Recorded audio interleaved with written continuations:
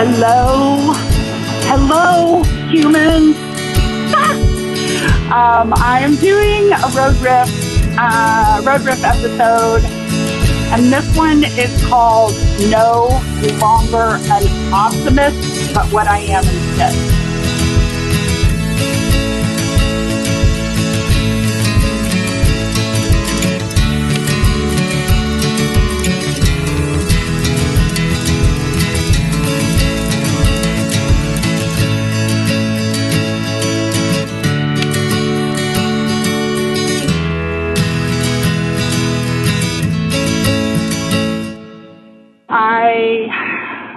If you don't know, and if you're new to me, I used to be always an optimist. I still tend to have some of these qualities. I tend to see the best in people. I'm able to see the best in people, sometimes to my detriment. But my identity for many, many years was built around making other people feel good. And this was not conscious. I did not write in my journal and say, I think this is what I need to be so that I'm not rejected. This was my subconscious coping skills manifested. And I became somebody who believed in the power of prayer, and somebody who believed in magic and unicorns and optimism and positivity. I am somebody who used to tell her fears to F off. I needed things to be fun and uplifting for many, many, many years, even in my coaching career. Especially in the productivity coach, map coach days. I mean, that was expected of me. I came from a culture in that company where we were taught that complaining equals garbage and you're either happy and positive or you're a victim. So there was a lot of shame around any kind of difficult emotion. And I no longer claim to be an optimist. I do not want that identity. It did serve me, but it didn't serve me. It served me in the temporary. Sorry, I didn't realize I had my AC. It is 108 degrees outside. I had my AC blowing on y'all. That served me when I was driven subconsciously by this good girl, be happy, be positive, managing everybody else's emotions and experience by me needing everybody else to feel good. Period. Pause. Earlier this year, I'm not sure when, my little sister gave me, she said, hey, you should look up the Adult Children of Alcoholics Bill of Rights. And I looked it up and I immediately handwrote it in my journal, and then I immediately handwrote another one and laminated it because it resonated with me so much. I have a PDF of it now I can send you if you ask me for it. Just send me an email, and I will send you a 2-page PDF or one that you can print front and back, or you can write your own. There's a couple different versions out in the ACA, and the ACA is Adult Children of Alcoholics. And I did grow up in an alcoholic family. And I do remember my dad, and I can appreciate his, willingness to admit this even from very young, that I grew up in a dysfunctional family. And so in a dysfunctional family, and often in an alcoholic family, that trauma is built around managing other people's experience. I think many of us have this experience. From lots of different sources. Many of the people I work with and know are recovering people pleasers, high achievers.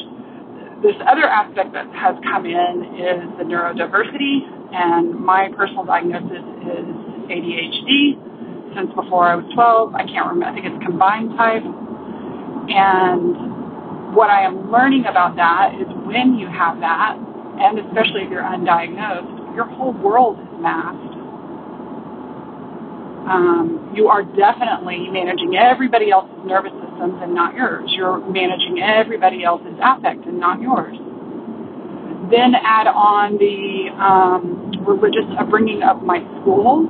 I do not recall my parents putting this on me, but I definitely bought into this from my school, from my college groups, from Young Life, from Kanakuk, from Campus Crusade, from Christ, from all the youth group stuff I did through my mid-20s. I bought into it, okay? My psyche believed it. But it was the same kind of thing, that my goal was to be a godly woman in service of a godly man. And that was my whole meaning in life, and that was what my worth was. Was I good enough Christian? Was I good enough positive? Was I good enough in my kindness? Was I good enough in my service to others? And so subconsciously, I built these identities around shiny, happy, positive Allison. Now listen, I love genuinely feeling shiny, happy, easy to feel, joyous emotions. And so I became an optimist.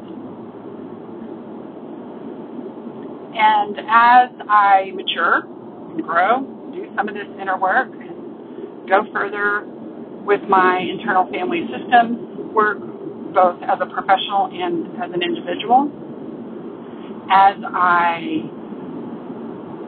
deconstruct my identity in terms of being neurodivergent, which many of you know I was diagnosed a year and a half ago in March, and some things are just now hitting me around how my identity was shaped that have affected my whole life. I do not feel a victim of this. I feel clear, and I feel clear. I understand why so many parts of me were insecure when everything on the outside was looking and feeling amazing. And so I've noticed a couple times recently, as my amazing clients are sharing with me various stories and some of their struggles in the context of their stories, and I witness and sense from so much love in my heart that old familiar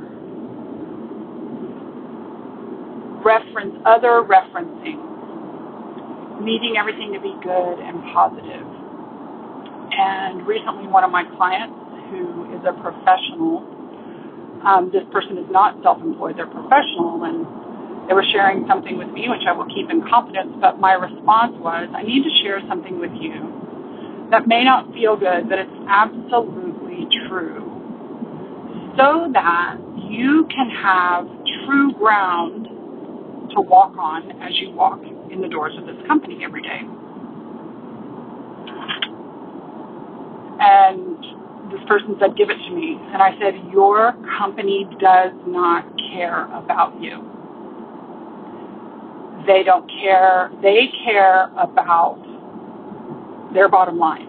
That's what companies are supposed to do. They don't care about the employers. Now, they will do everything they can to act like they do, but they don't care.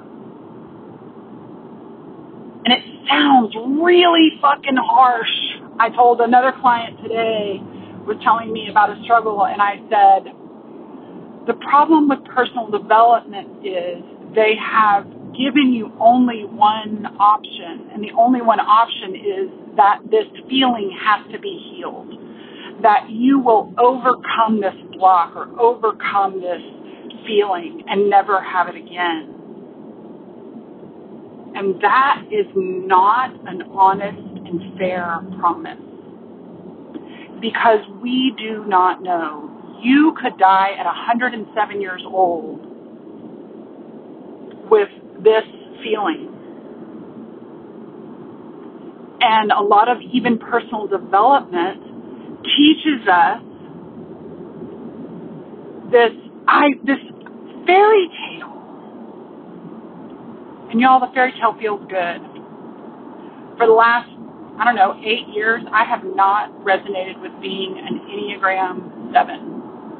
because that happy Pollyanna, neat things to be fun and spontaneous used to be the way I moved through the world. That was so clearly a mask to me now. Like, that was just a way that was that conditioning, right? That was me orienting towards everybody else's happiness, but not really being congruent on the inside. And recently I heard a woman, Suzanne Stabile, her podcast is The Enneagram Journey, and she says none of those behavior tests are worth anything. I love that, because they're measuring behavior, not motivation. And so when I re-looked at because whenever I take this test, I never test as a 7. I test everything but a 7. I don't test as an 8. But I do not test as a 7. There's a lot of things that depend on when I take this test. And maybe somebody else has taught me this before, and I just couldn't hear it. But this time with Suzanne Stabile, I heard her say that.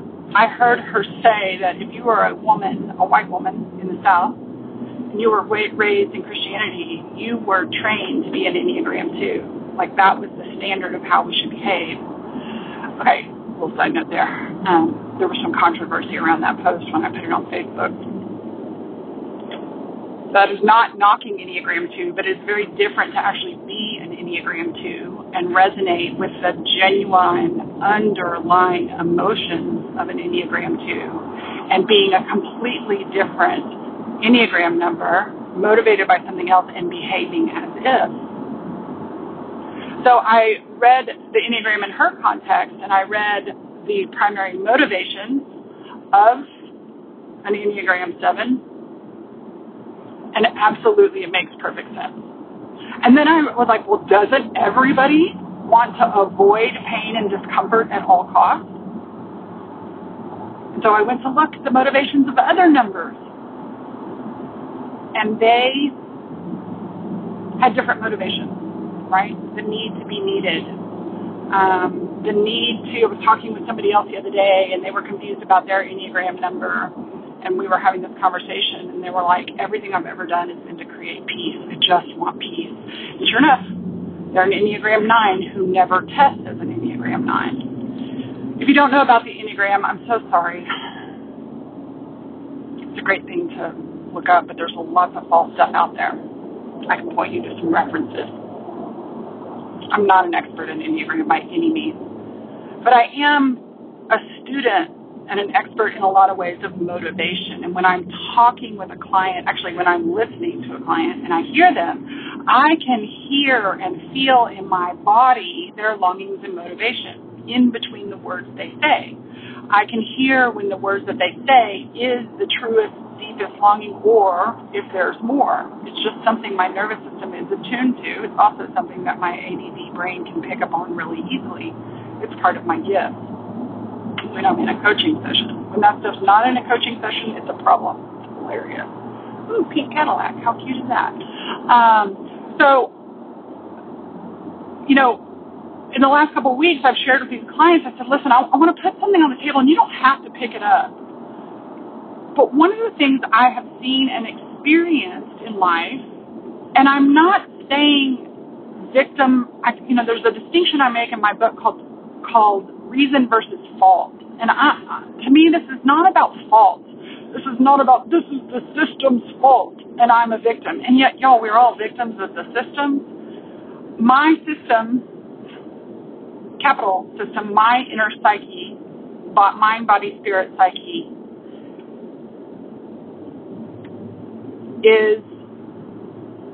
has these motivations, the deepest core motivation. It's this combination of nature and nurture and choice, and this never done nature, nurture, and choice. And one of the biggest driving forces in my life has been to avoid pain. So I became, subconsciously, a positive Pollyanna, happy text kind of girl to avoid pain. And as many of you know, in the last definitely 3 years, if not 7 years, I surrendered myself to this journey of being willing to feel uncomfortable emotions and no longer demonizing those. And with that has come a more sobering and clear view of the world. And I know some of you picked this up. My brother and my sister picked this up early on. They saw bullshit. I did not intellectually see bullshit. My body could feel it, but I wasn't paying attention to my body. I was paying attention to information. So at the information level, I didn't get it. My body got it, but I was used to ignoring my body and paying attention to what everybody else liked. So everybody else likes the bliss of ignorance. I really get on some of my darkest days that ignorance is bliss, because when you know more, when you see clear and see the truth, it can be depressing as all get out. Fortunately, both of my clients, and I trust the relationship with them, and I know them well enough to know that they could hand, I set what I set on the table about this may not have this Pollyanna version, right? This work organization doesn't really care about you. You might die with this emotional experience never having resolved itself. And if that's true, then how do you want to be in the world? We're not taught, I don't think my client's employer not caring about them is reason to quit the job. Most corporations and businesses do not care. I'm not saying all. They don't care about people, but it doesn't serve them to say, we don't give a shit about you. We only give a shit about our bottom line. And here's all the ways we're going to make you feel like you matter. But at the end of the day, we're going to need you to do what we need you to do. We're going to need you to do what we ask you to do, even if it makes you feel like shit, because we don't want you to betray our family. So when you have a corporation, I saw Adam Grant say this on LinkedIn one day, and he was like, if a corporation is selling you the family line, run, because it's toxic. The company you work for is not family. It's not family. A lot of us can create closeness with the people with whom we have geographical sameness.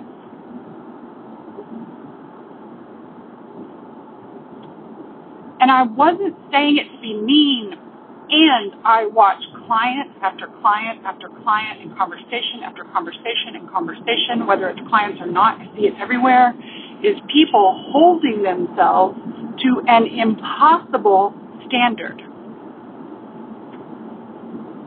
An impossible standard of avoiding or having a life without discomfort and pain.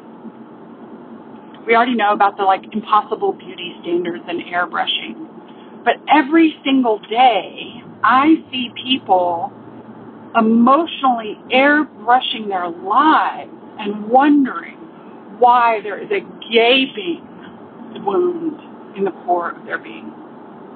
And the reason I recognize it is because I did it.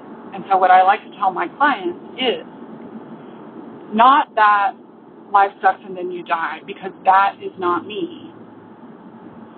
But this is where the phrase, the wild edge of being human, came from. Most of the systems of society, even the ones we deem as positive, like your church or my personal development, can be misleading.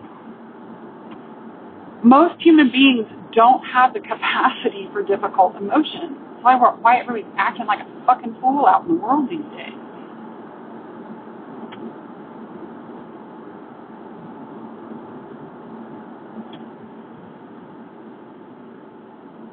But if I'm playing with reality, and you can tell me reality is subjective, and that's not what this conversation is about.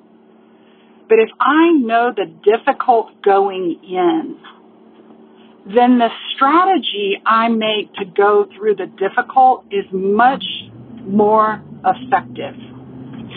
And as a grown-ass woman in her 50s who's been coaching for almost 20 years and is working with most people who are absolutely spent a lifetime doing personal development and personal growth and wondering what is wrong with them because it's not working, I am having to help them deconstruct and show them that they have been taught to control the difficult and eliminate it, which is an impossible ideal. Many years ago, I started saying that my spirituality became my human. I felt, sensed, heard from God that was the journey that I was supposed to go on, that I was supposed to find infinite love in my humanness. And that's the spirituality I'm sticking with. And conversation after conversation, I watch brilliant human beings that don't even realize they're subconsciously denying themselves permission to be human. And so that's the realism part. I'm doing the same thing with ADD. What are Alison Crow's markers of ADD? How does the science of ADD, and listen, if y'all have an old vision of what ADD is and you haven't researched ADD in masked women over 50, we were not diagnosed. We masked.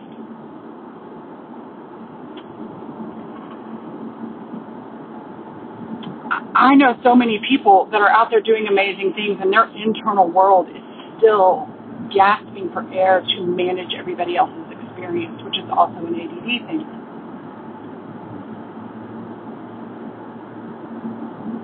If I can see, it's funny, here's a secret genius some of you may know or may not know. I'm the one who does all the wiring in our house, like the computer wiring.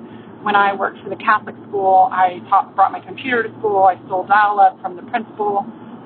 We shared the same line. We're the only two that had the computers in the school. And then the next year, the principal that came in was like, hey, why don't you be the technology coordinator? And so, all those servers with the wires and all that other stuff.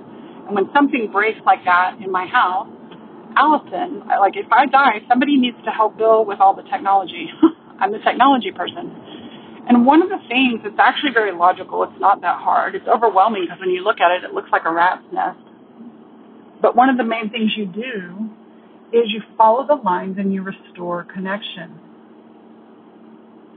And y'all, I have so much compassion. You're not doing anything wrong. Nobody taught you. How could you know? Nobody taught you how to follow the lines and restore connection with your difficult feelings.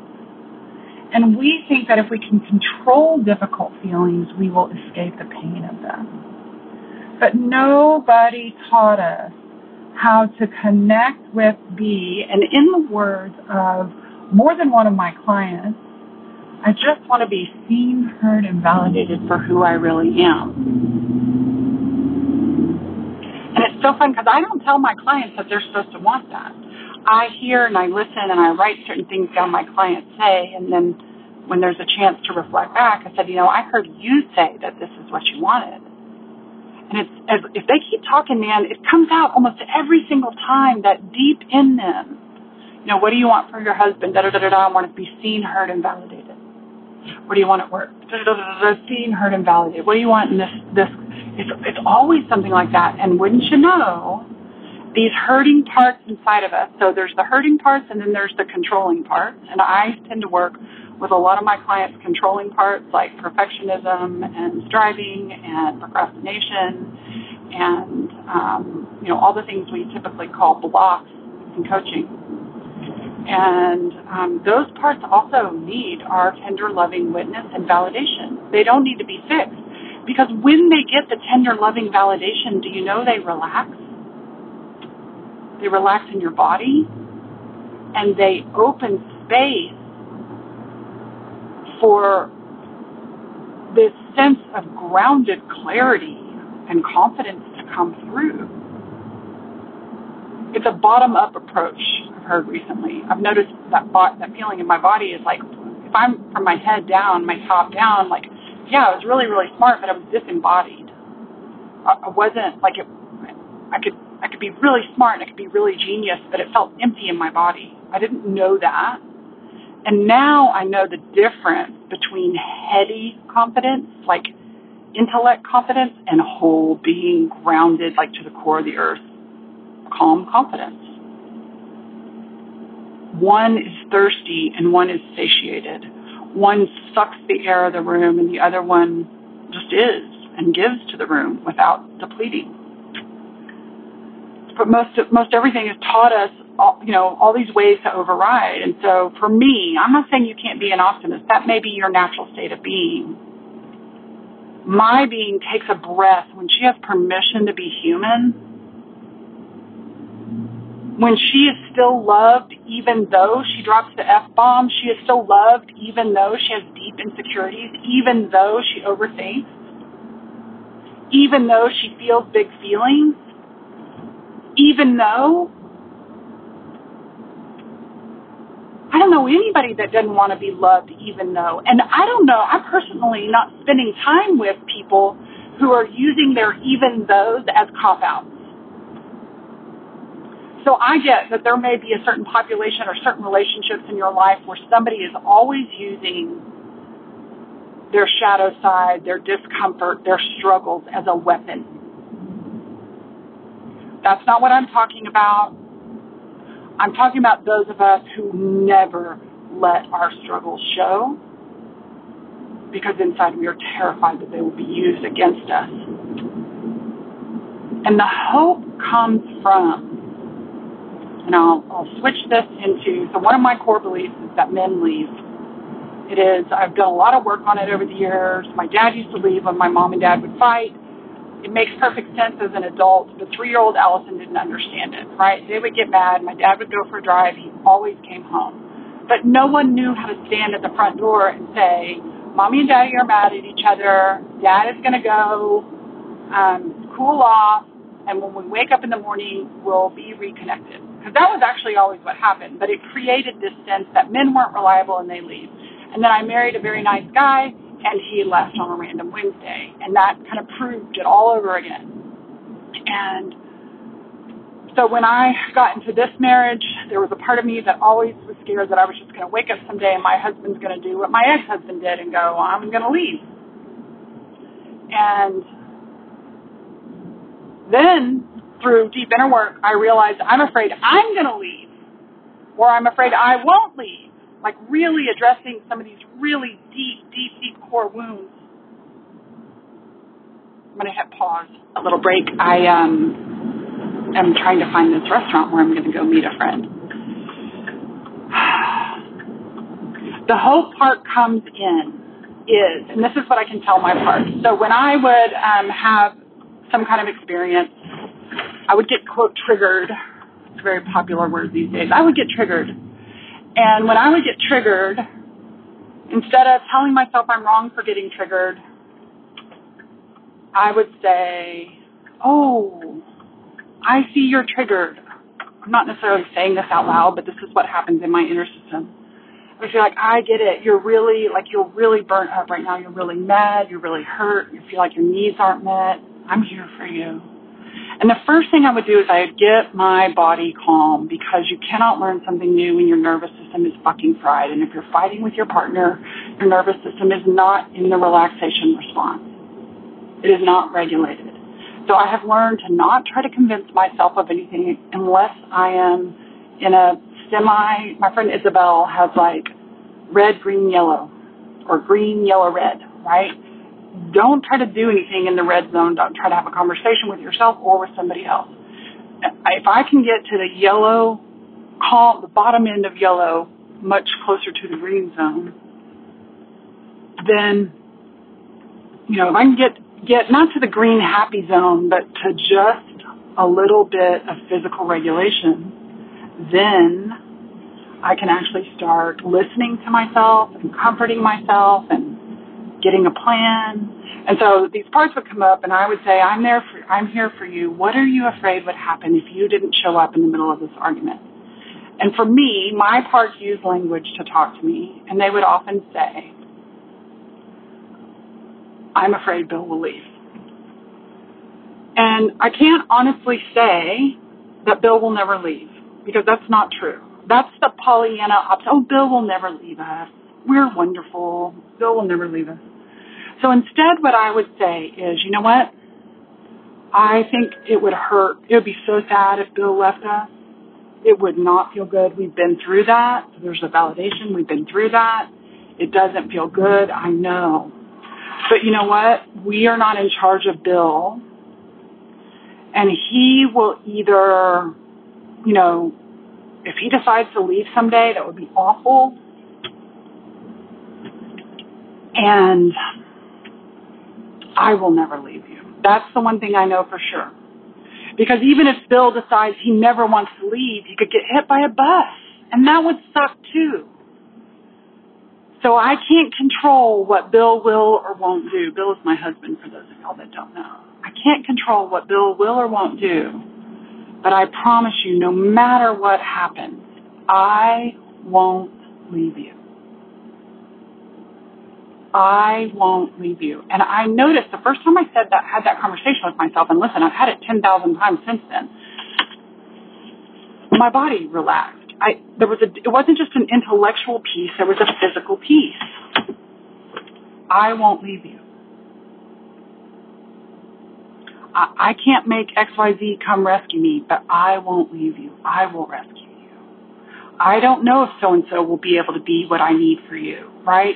So let's take the very first one I told y'all about the work situation. These employers don't care about you. Doesn't mean you show up being an asshole and doesn't mean you quit. I will care about you.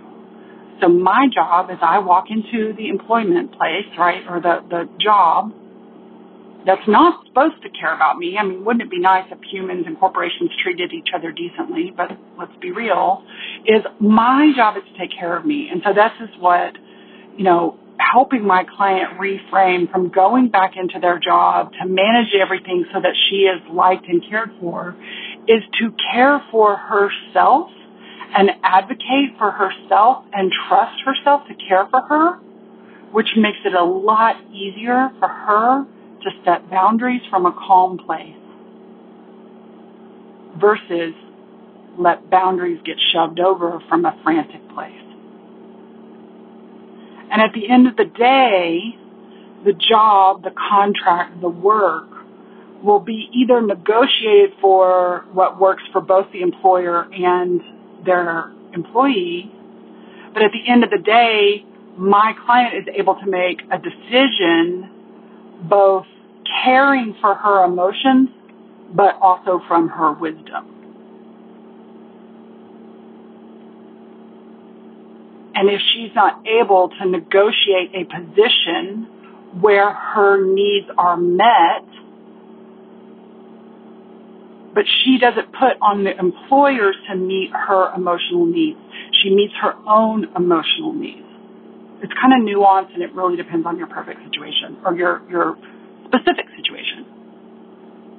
And so that gives me hope because, listen, I don't want to run around the world being like cynical, not trusting everybody, but we've all been disappointed and we will all disappoint ourselves. And so it's not that there is disconnection, but is there an opportunity for restoration of connection? And even if you've disconnected with yourself, the hope is that we can always connect within to our self-energy, to our parts.